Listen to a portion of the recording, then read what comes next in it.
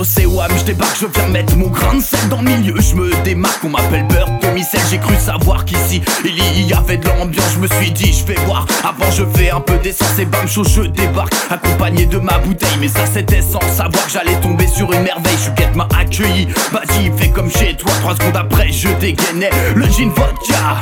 Soirée arrosée, je ne tenais plus sur mes pieds. À chaque passage au bar je me prenais une raclée. Mais je suis fier tout de même, et debout je tenais, on ne sait jamais. Choukette m'a peut-être repéré, mais c'était plus fort que moi. J'ai fini toute la bouteille de gin vodka, 2-3 petits jeux et c'était fait. Point de non-retour, je crois que je vais gerber. Ce soir je crois que je ne vais pas pécho. Oui j'ai bien trop bu, oui j'ai l'air d'un charclos. Il faudrait vraiment que je la revoie, sinon je crois qu'elle va me filer entre les doigts. Ce soir je crois que je ne vais pas pécho.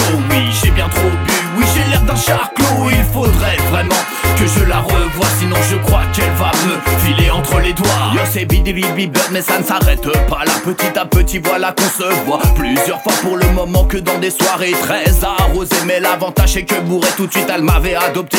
Finalement lien a commencé à se tisser. On se voyait plus souvent et on parlait de reggae. On faisait de la planche à roulettes et ça c'était super chouette. Booming, au fil du temps j'avais trouvé mon repère. ABSSY, je traînais dehors même en hiver. Mais aussi je me suis découvert de nouveaux hobbies. Je me suis mis au BMX pour être encore plus à Boissy. Je sentais bien que j'étais sur le bon chemin, car à chaque fois elle venait voir ce qui se passait dans le coin. Mais visiblement ni elle ni moi ne faisaient le premier pas. Peut-être me suis-je trompé, elle ne veut pas de moi. Ce soir je crois que je ne vais pas pécho.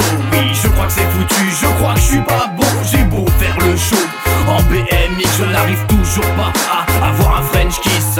Ce soir je crois que je ne vais pas pécho. Oui je crois que c'est foutu, je crois que je suis pas bon. J'ai beau faire le show en BMX, je n'arrive toujours pas à avoir un French kiss.